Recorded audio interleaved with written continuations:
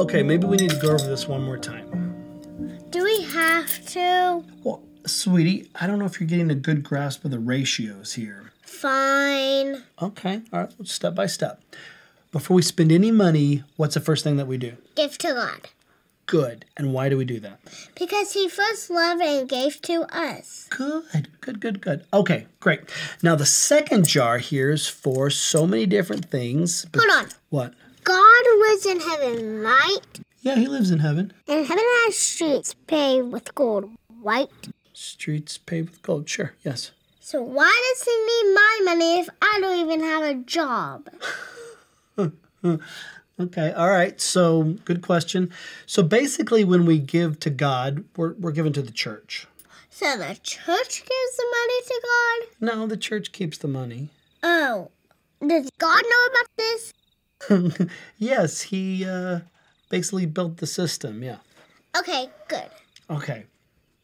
See, sweetie, as you grow up, there is nothing better than giving back to God. In the Bible, it's the only place God says, test me on this. When it comes to your money, he says, test me. It's almost like he's saying, I dare you. And your mom and I, we do just that. Even when things are tough, we always give the first part of our money back to God. And then the church takes that money and does all kinds of things to make God famous, like camps and mission trips and even VBS that you love so much, and even helps out people that are in need. You can't outgive God. And when God says test him, and you do it, he will come through every single time. Okay, Dad, I get it. I do have one question, though. Oh, okay. Why do we need to test God if he already knows all the answers?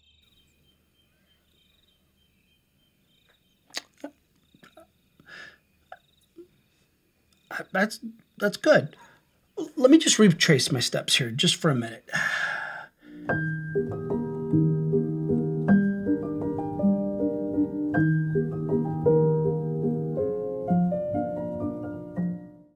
Take your Bible with me today, if you will, and open to the book of Malachi. Malachi chapter 3. So I don't really know where that is, Pastor. I'm pretty new to the faith. Well, just find the book of Matthew. Find chapter 1 of the book of Matthew and back up a couple of pages. And you will back into the book of Malachi. Malachi chapter 3. As we continue this series of messages that we'll finish next week called 7 Habits of Deeply Spiritual Christians. And I want to begin reading in verse 7. Malachi chapter 3, verse 7. Yet from the days of your fathers you have gone away from my ordinances and have not kept them. Return to me, and I will return to you, says the Lord of hosts. But you said, in what way shall we return? Will a man rob God? Yet you have robbed me. But you say, in what way have we robbed you? In tithes and offerings. You are cursed with a curse, for you have robbed me, even this whole nation. Bring all the tithes into the storehouse, that there may be food in my house. And try me now in this, says the Lord of hosts, if I will not open for you the windows of heaven and pour out for you such blessing that there will not be room enough to receive it. And I will rebuke the devourer for your sakes, so that he will not destroy the fruit of your ground. Nor shall the vine fail to bear fruit for you in the field, says the Lord of hosts, and all nations will call you blessed, for you will be a delightful land, says the Lord of hosts. Let's pray together. Lord, as we continue in this series about these 7 habits, these 7 practices of deeply spiritual people, I pray, Lord, today that you'll help us to hear clearly what you have to say about this matter of our money and about this matter of our giving. Lord, I realize this is a difficult subject, especially in the day in which we're living with inflation as it is, with gas prices like they are, with the increases that are going on all around us. And yet, Lord, the key to having your continued help and involvement and provision is in being faithful to give back to you. And I pray, Lord, today that you'll speak to our hearts and cause us to understand this important truth called the tithe. In Jesus' name I pray. Amen. There's a story about a church that was looking for a pastor. And they'd had a number of men that had come through and had candidated at the church, but none of them seemed to be the right fit. And finally, they had a young man who came. He preached on a particular Sunday, and everybody in the church, when they walked away that day, they said, "That's the man. That's the man that God wants to be the pastor of this church." And they're all in agreement. They all decided that's who they want to call. So the deacons set up an appointment to meet the young man and to tell him that they wanted to call him to be pastor and to give him a start date, the first Sunday that would be his official Sunday as their new pastor. On that very first Sunday of that pastor's ministry, he walked to the pulpit and he opened his Bible and he preached a powerful sermon. It was biblically sound, it was theologically accurate, and it was applicable to the congregation's everyday life. And the people were nudging each other in the pews, and they were saying to each other, "This is just what we needed. This is just what we needed." Well, the second Sunday rolled around, and the pastor walked to the pulpit and he opened his Bible and he preached a powerful sermon. It was biblically sound. It was theologically accurate. It was applicable to the congregation's everyday life. And yet, it was the same sermon from the previous week. The congregation thought it was a little bit strange, but each of them was very patient and understanding, and they said to themselves, I did hear something this week that I didn't hear last week. I remembered something this week that I didn't remember from last week, and so they sort of passed it by. Well, the third Sunday came, and the pastor walked to the pulpit, and he read the same passage, and he preached the same sermon. And while the congregation was still confident that this was the man that God had for their church, they were beginning to grow a little bit concerned. And there were a few church members that approached some of the deacons, and they said, "Look, if he has the audacity to preach that sermon one more time, you're going to have a talk with him." Well, the fourth Sunday rolled around, and the pastor walked to the pulpit, and he read the same passage, and he preached the same sermon. And after the service, the deacon said, "Pastor, could we see you for just a moment before we leave?" And they went back into his office, and he asked them, "What can I do for you? How can I help you?" And some of the deacons said, "Well, we're a bit concerned that you keep preaching the same sermon every Sunday. And I guess our question is, do you have another sermon?" And the preacher took off his glasses, as preachers are known to do, folded his arms and responded, "I do have another sermon, but this church hasn't obeyed the first one yet." Now, some of you are thinking, when I go through these 7 habits of deeply spiritual Christians, haven't we heard this before?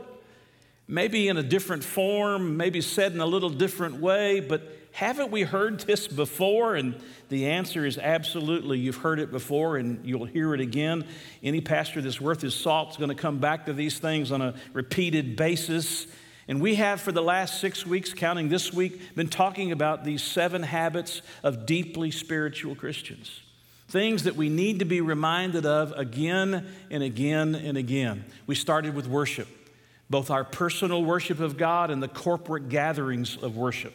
We moved to talk about the Scripture and how important it is that we read the Bible for ourselves and that we hear the Bible taught and preached.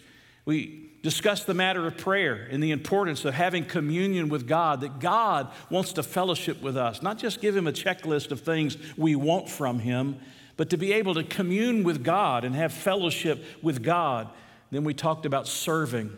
Everybody who's a part of a local church needs to be plugged in somewhere, contributing in some fashion to the work of God. This is God's plan A. The local church is God's plan A.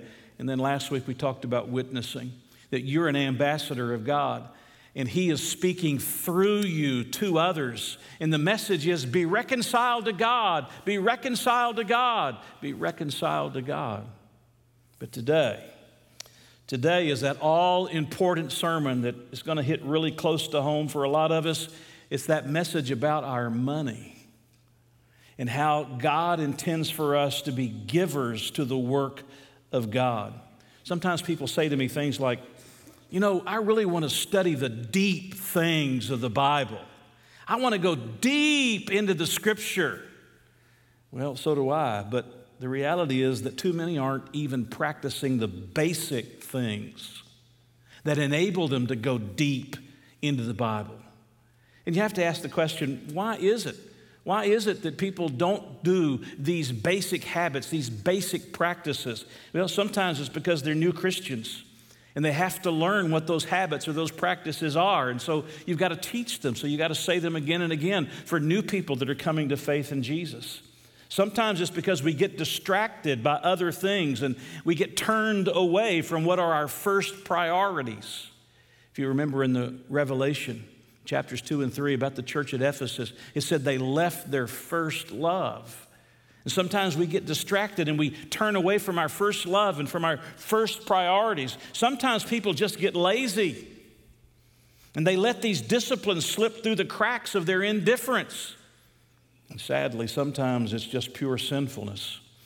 We just are determined that we're not going to do what God says and we're not going to obey His word and we're just living in rebellion to God. But I want you to understand that these 7 things are the first principles of the Christian life. And they have to be heard repeatedly and regularly. And if we don't practice them, not just hear them, if we don't practice them, we fail to grow deeper in our walk with God. So today we're talking about our money. We're talking about giving. We're talking about tithing.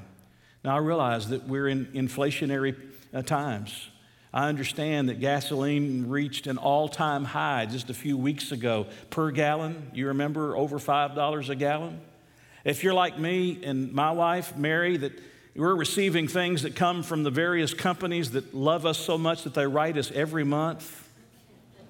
And they tell us that things are going up and you should see an increase in your bills. And you're thinking to yourself, why would you talk to me about money in times that are so difficult and so hard for so many to even make ends meet? And the reason is because the key to unlocking the resources of God in your life is learning to be a giver to the work of God. Let me tell you some things that I've learned from my tenure as a pastor, almost 45 years. Some things that are my observations. Are you with me? Some things that are my observations. Here's the first one. I've never known a generous person to complain about how much money it takes to run a church ministry. You know who usually is the complainer? The one who gives nothing or gives very poorly, and they are the ones who always seem to gripe. It's the generous givers that are always expressing, how can I do more? How can I help more?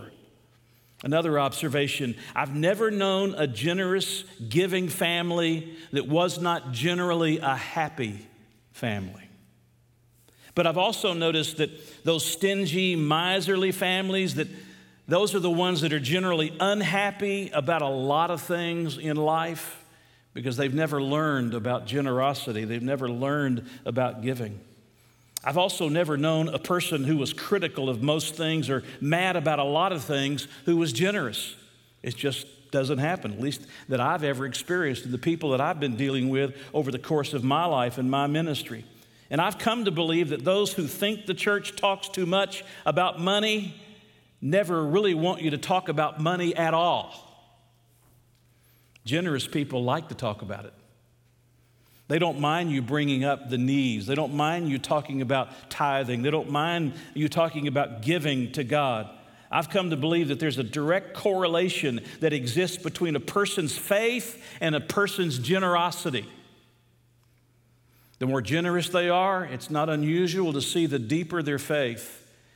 And the more stingy they are, the less generous they are. The more difficult their faith sometimes, the more shallow their faith seems to be. And that's what the Scripture bears out, isn't it? Jesus is the one who said in Matthew 6:21, "For where your treasure is, there your heart will be also." When you're giving to the church and you're being generous to the work of God, to the ministry of God, the result is that your heart is overflowing with the blessings of God, the things that God is doing in our midst. And if you're stingy and holding on to it and saying, I just can't afford it, you're the one that steps back and finds all the problems and all the difficulties and all the things you don't like about something. I mean, this whole matter of giving, and as I'm going to call it today, tithing, is just absolutely an essential discipline of our lives. One of my favorite stories about tithing is one that I heard about where there were two men that crash landed on a deserted island when their plane went down, and both of them survived. They were unscathed. Immediately, one of the men went into hysterics. He started pacing up and down the beach, screaming over again, "We're going to die, we're going to die." The other man went over and found him a palm tree. He laid down next to it and he went to sleep, and he took a 2-hour nap while the other man just kept pacing on the shore of the sea. Well, when he woke up, this hysterical man rushed over to him and pointed his finger in his face, and he said, "How can you be so calm when we're on a deserted island 100 miles from nowhere with no way to contact anybody?" And the calm man replied, "I'm not the least bit worried." He continued, "You see, I make $100,000 a week." The other man said, "So what?" He said, "Well, I'm also a member of the Baptist church." "So what?" And the other man said, rather calmly, "Well, it's just this simple. I'm a tither. My pastor will find me."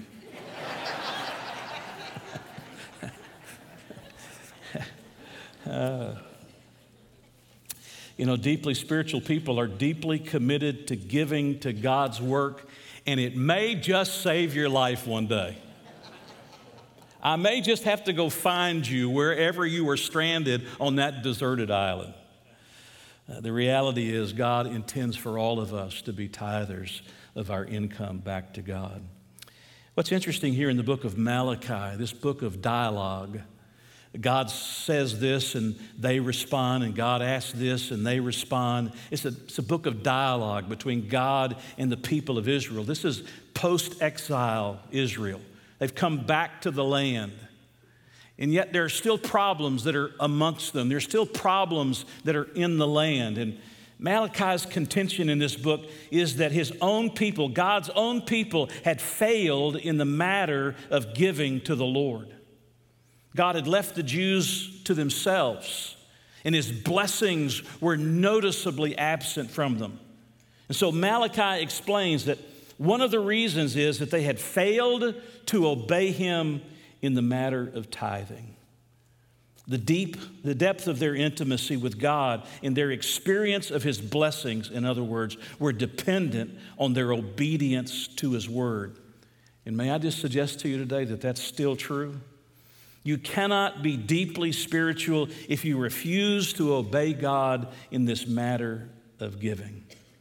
Now, I want to talk with you for the next few moments about tithing. I want to give it to you in 3 statements for us to consider together.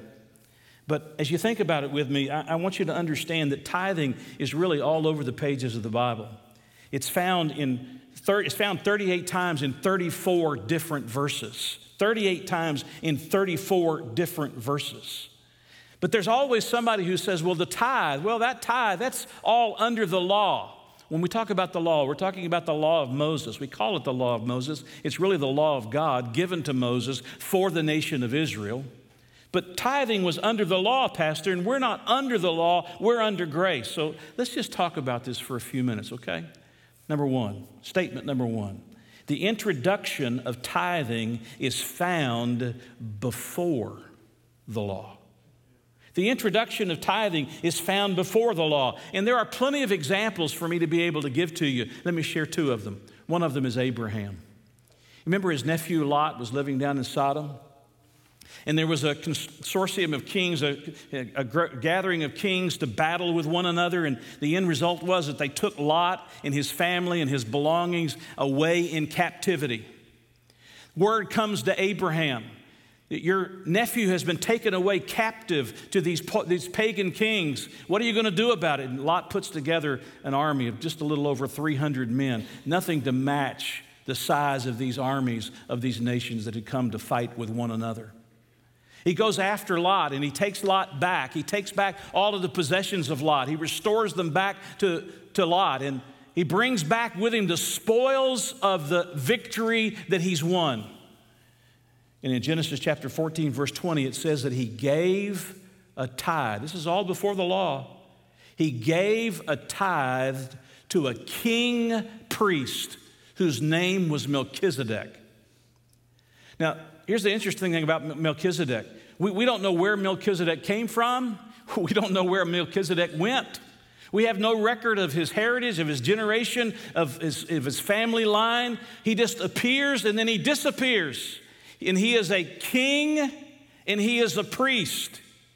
And Abraham takes some of the spoils that he has taken from these kings that he has conquered and restored to Lot and his family. He takes some of those spoils, 10% of them, and he gives them to this king priest named Melchizedek. You find Melchizedek again in the book of Hebrews. And it's interesting that a lot of people believe that Melchizedek was a pre-incarnate appearance of Jesus Christ. Now, you can't argue that dogmatically, but a lot of people believe that he was a pre-incarnate appearance because Jesus is the king priest, right? He is the great high priest. He is the King of kings and the Lord of lords. But whether he was a pre-incarnate appearance of Jesus or not, the fact of the matter is that before the law, 400 years before the law was ever given, Abraham gave a tithe to Melchizedek. Or think about Jacob. He's an example of what I'm talking about. You remember the story of Jacob where he's out and he's in a place that he's going to rename as Bethel, the house of God. And he pulls up a rock, and that's his pillow, and he's trying to go to sleep, and he has a vision, and he sees a ladder that stretches into heaven, and the angels are ascending and descending on that ladder, and God comes and says to him, Jacob, I'm going to bless you. I'm going to multiply your seed. It's going to be like the sand of the seashores. It was a reiteration of what the promise was to Abraham, that God is fulfilling the Abrahamic the covenant through Jacob. And Jacob wakes up from this vision that God's given to him. And what does Jacob do? Jacob, in Genesis 28:19-22, gives a tithe to the Lord. You say, but Pastor, how did they know to tithe? How could they have ever known to tithe? Well, just because the Bible doesn't record it prior to the law doesn't mean that God hadn't taught them this very principle before the law was given. As a matter of fact, in Genesis 18:19, it talks about the way of the Lord. Speaking about Abraham, he knew the way of the Lord. Or in Genesis 26, verse 5, it says, because Abraham obeyed my voice, God's talking, and kept my charge, my covenants, my statutes, and my laws before there was the law of Moses. He kept my covenants, my statutes, my laws, my commandments before there was the law of Moses. In other words, these men somehow knew that giving a tithe before the giving of the law was the appropriate thing for them to do. And who is it to say that they didn't know that that was the regular thing for them to do, not just the occasional thing to do? I mean, after all, how did they know that they were supposed to offer sacrifices to God? God had taught them His way. God had given them His charge and His commandments and His statutes and His laws even before they were written down in the law of Moses. They already knew something of what God expected of them. Think of Cain and Abel.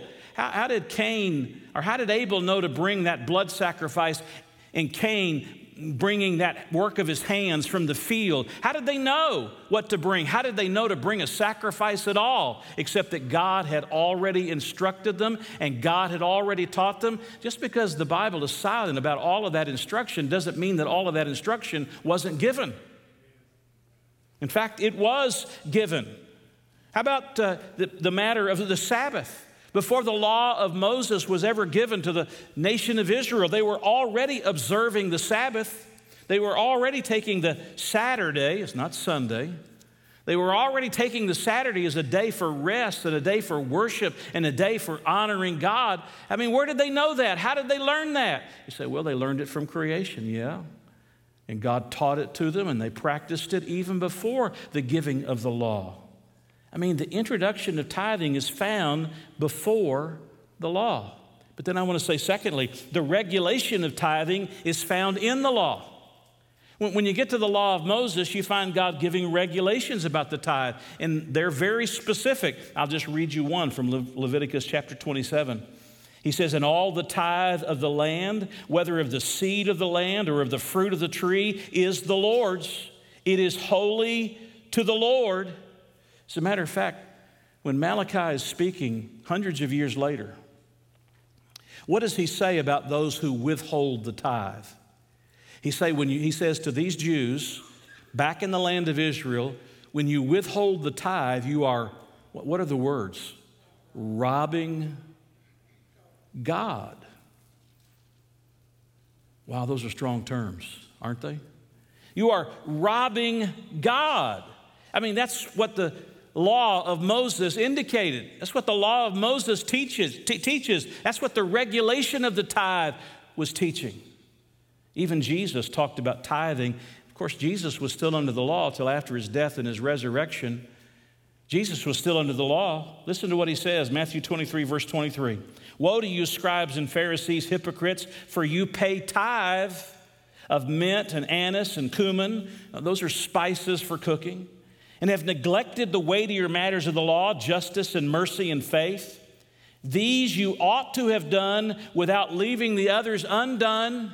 You hear what he says? He says, you're very fastidious about making sure that all of the things that you grow, you're careful down to the smallest of the things that you grow to give a tithe back to God, but then you forget about justice and mercy and faith. It'd be a little bit like saying today, as long as you give your tithe, you don't have to come to church. You don't have to pray. You don't have to read your Bible. You don't have to witness. You don't have to serve. Just give your tithe. And that's sort of where they were. I mean, they thought they were paying God off. Lord, we're paying you in advance so that we don't have to do these things. And Jesus says you should have been paying attention to both of these things. You should have been paying attention to justice and mercy and faith and paying attention to the tithe. Jesus talks about the tithe, the regulation of the tithe. And there are even some people who say, well, there were really 3 tithes. Think about that for a moment. Do you know how much a tithe is? Do you know what the word tithe means? Sure you do. Absolutely you do. It means a tenth. How can there be 3 tithes? 3 tenths. Think about that for a moment. That's not a tithe any longer, is it? As a matter of fact, one scholar, Dr. E.S. Calland, in his commentary, Expositor's Bible Commentary, says, so all the designations of tithes speak of one basic tithe to be put to various uses. He says there's not really 3 tithes. There's one tithe used in different ways for different purposes. Now, the point is that God regulated tithing. Before there was the law, God had already instituted, God had already introduced the matter of tithing. Under the law, he regulates the matter of tithing and says if you don't tithe, then it's stealing, you're robbing God. But that links me to the third statement, the function of tithing. It's found in the law. The function of tithing is found, after the law. The New Testament appeals to the principle of tithing to teach the importance of giving. Listen to 1 Corinthians 19, verses 13 and 14. Do you not know that those who minister the holy things eat of the things of the temple? And those who serve at the altar partake of the offerings of the altar? Now, what's he talking about? He's talking about the Old Testament giving of the tithe so that there was meat, there were the needs met at the temple in the house of God. But now listen, Paul picks up on it and he says, even so, just like they did, even so, the Lord has commanded that those who preach the gospel should live from the gospel. Just like those who worked at the temple were taken care of by those who gave to the temple, even in the New Testament church, those who do the work of ministry in the equipping of the saints of God are supposed to be able to live by the means of the gospel. I mean, even when you get to what Paul has to talk about in 1 Corinthians 16 and in 2 Corinthians chapter 8, where he talks about grace giving, even in those passages of Scripture, he uses the Old Testament pattern as a means of giving an example of how you ought to give. But listen to it, 1 Corinthians 16, verse 1 and 2. Now concerning the collection for the saints, as I have given orders to the churches of Galatia, so you must do also on the first day of the week, let each one of you lay beside him in store. Remember the storehouse in Malachi 3? In store, as he may prosper. There's equality. The tenth creates an equality of giving. As he may prosper, that there are no collections when I come. Do you get what I'm saying? Giving was systematic, as it was in the Old Testament. It was to a specific place, lay by him in store, a specific place, as was the Old Testament tithe. And it was a means of providing equity and equality for everybody when it came to the matter of giving. It wasn't based on how much or how little you had. Everybody gave in proportion the same amount. Somebody might say, well, there's really no percentage prescribed in the New Testament, is there, preacher? Well, maybe not. Maybe not. But the principle of the tithe guaranteed that there was practical, regular, and proportionate giving from every single person. And I think maybe the thing that we need to understand is the greater question is, even if tithing couldn't be found under grace, why would we want to do less today than a faithful Jew did under the law? It's awful quiet in here. I mean, isn't it a disgrace to grace when Christians give less under grace than the Jews did under the law? I think the only ones who might rightfully object to teaching on the subject of tithing and encouraging people to give a tenth of their income back to the work of God, which is plan A, the local church, plan A of how God is working in this world, the only ones who really have a right to object to that amount are those that are giving above that amount. Because they might say, well, you're limiting God as to what amount people ought to be giving, because some people can give a whole lot more than 10%. Mary and I have on a couple of occasions met people who did that. We were at a Gideon's dinner one year when they were making a report to all the pastors who were there, and we were placed at a table. He didn't live in our state. He lived in, if I remember right, Virginia. But they had come from this region for this particular regional Gideon's dinner. And we were enjoying ourselves, having a delicious meal at what used to be the Gateway.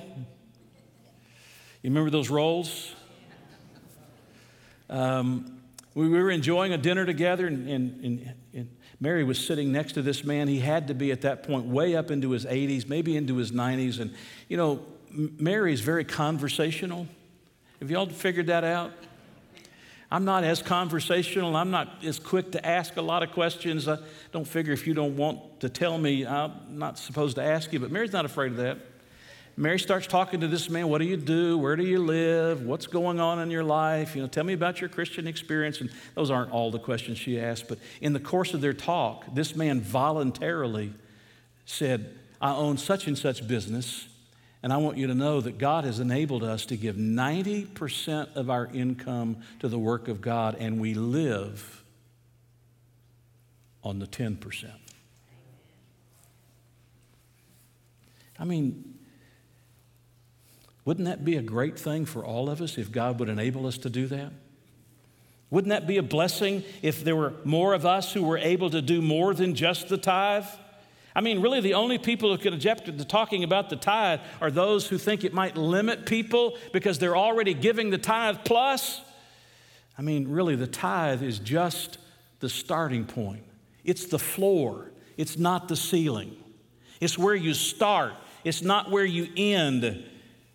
And who could be opposed to teaching Christians to raise the level of their giving?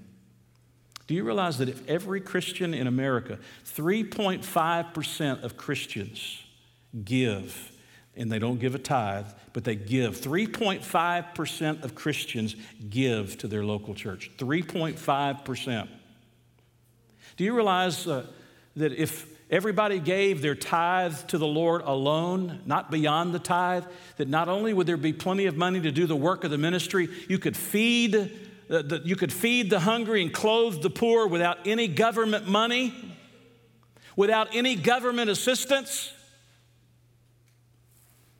The fact is, we ought to be encouraging people to give. We ought to be looking for ways for us to give.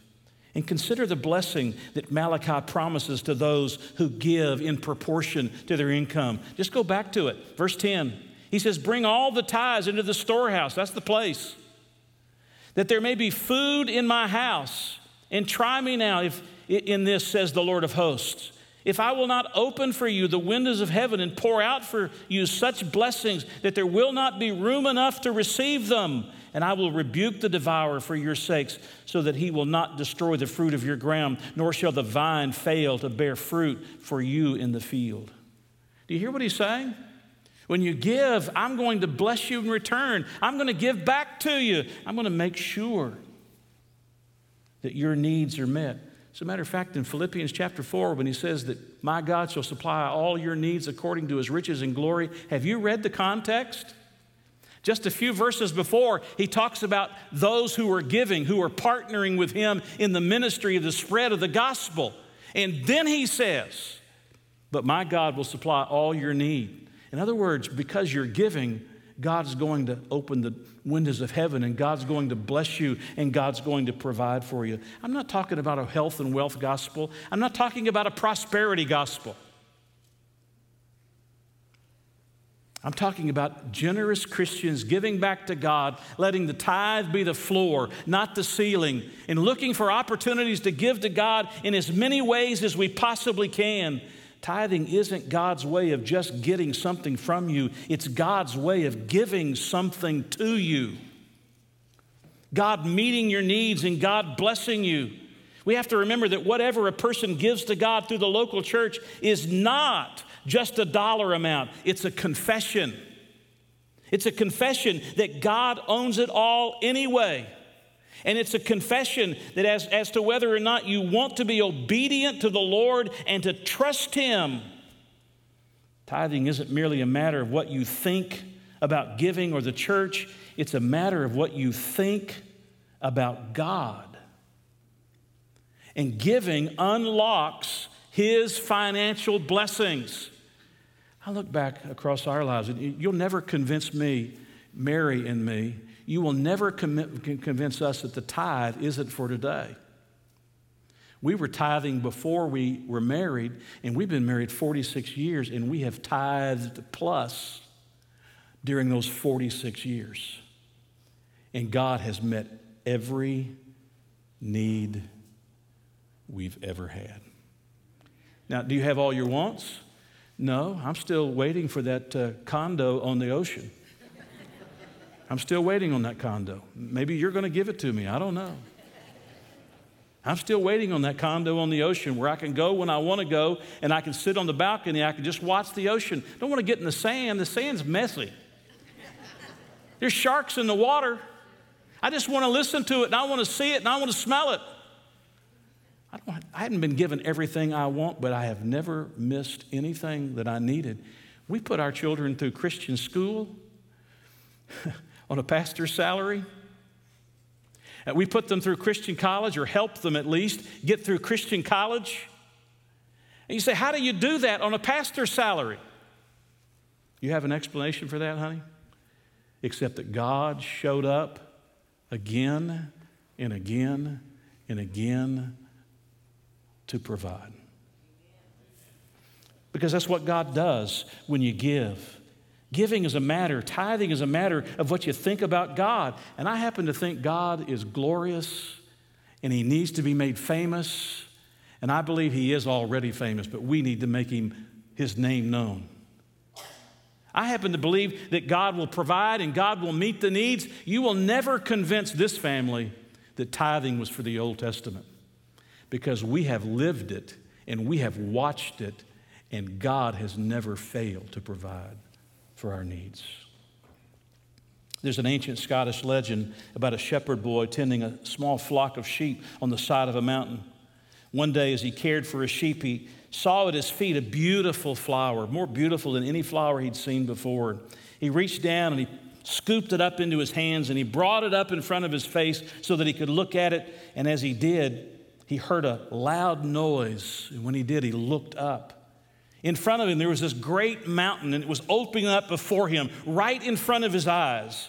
And there inside that mountain, he saw the sprinkling of beautiful gems and precious metals that were contained inside that mountain.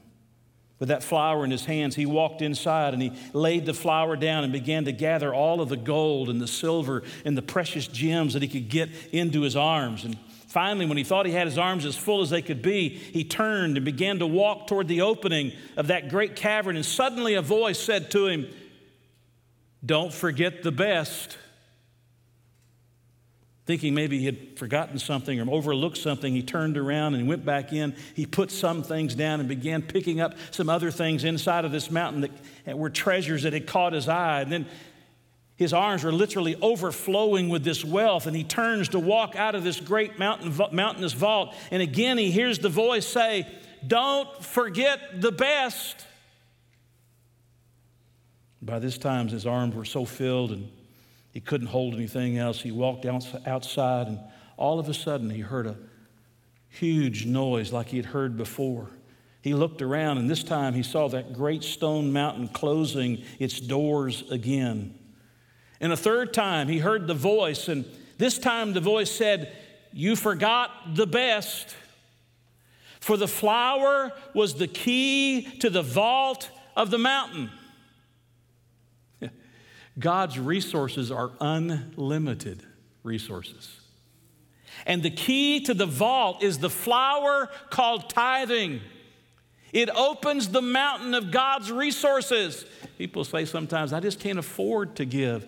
And I always say back to them, I say it as kindly as I can, really, you can't afford not to give. Because when you give back to God, you bring God's involvement into everything else that's going on in your life by the means of your giving. Tithing or giving is like that flower. It's the key to the vault of the mountain where God's provisions and his blessings are found. Now, I thought a lot about how to give an invitation to this message, and I played and toyed with the idea that maybe we'd have everybody come forward and lay their wallets and their credit cards on the altar. And then I figured that probably wouldn't be a very good idea. But I want you to think with me for a moment. If you take this challenge to begin tithing your income back to God and giving back to God faithfully, I want to tell you, you're going to be surprised at some things. You're going to be surprised at the amount of money that you have for the Lord's work. And you're going to be surprised at the deepening of your spiritual life because you give. And you're going to be surprised at the ease in meeting your financial obligations with the 9/10 that remain. And you're going to be surprised at the ease of going from 1/10 to a larger percentage. And you're going to be surprised at the preparation this gives to being a faithful and wise steward over the remaining 9/10. And you're going to be surprised at yourself for not adopting this plan sooner. Because God has promised to bless those who tithe. He doesn't say he's going to give you everything you want. He's promised that he would meet your needs. Those who are generous givers, he will meet your needs. And it is one of the 7 habits of deeply spiritual Christians. Did you hear somebody griping when they came in today? Somebody fussing? Probably they're stingy and a tightwad and are not generous with their giving. You know who's got the smiles on their faces and who walked in with the joy of the Lord and who had worship in their heart when they got here? It was those who've been giving to God and couldn't wait to get where they had invested their treasure, because that's where their heart was.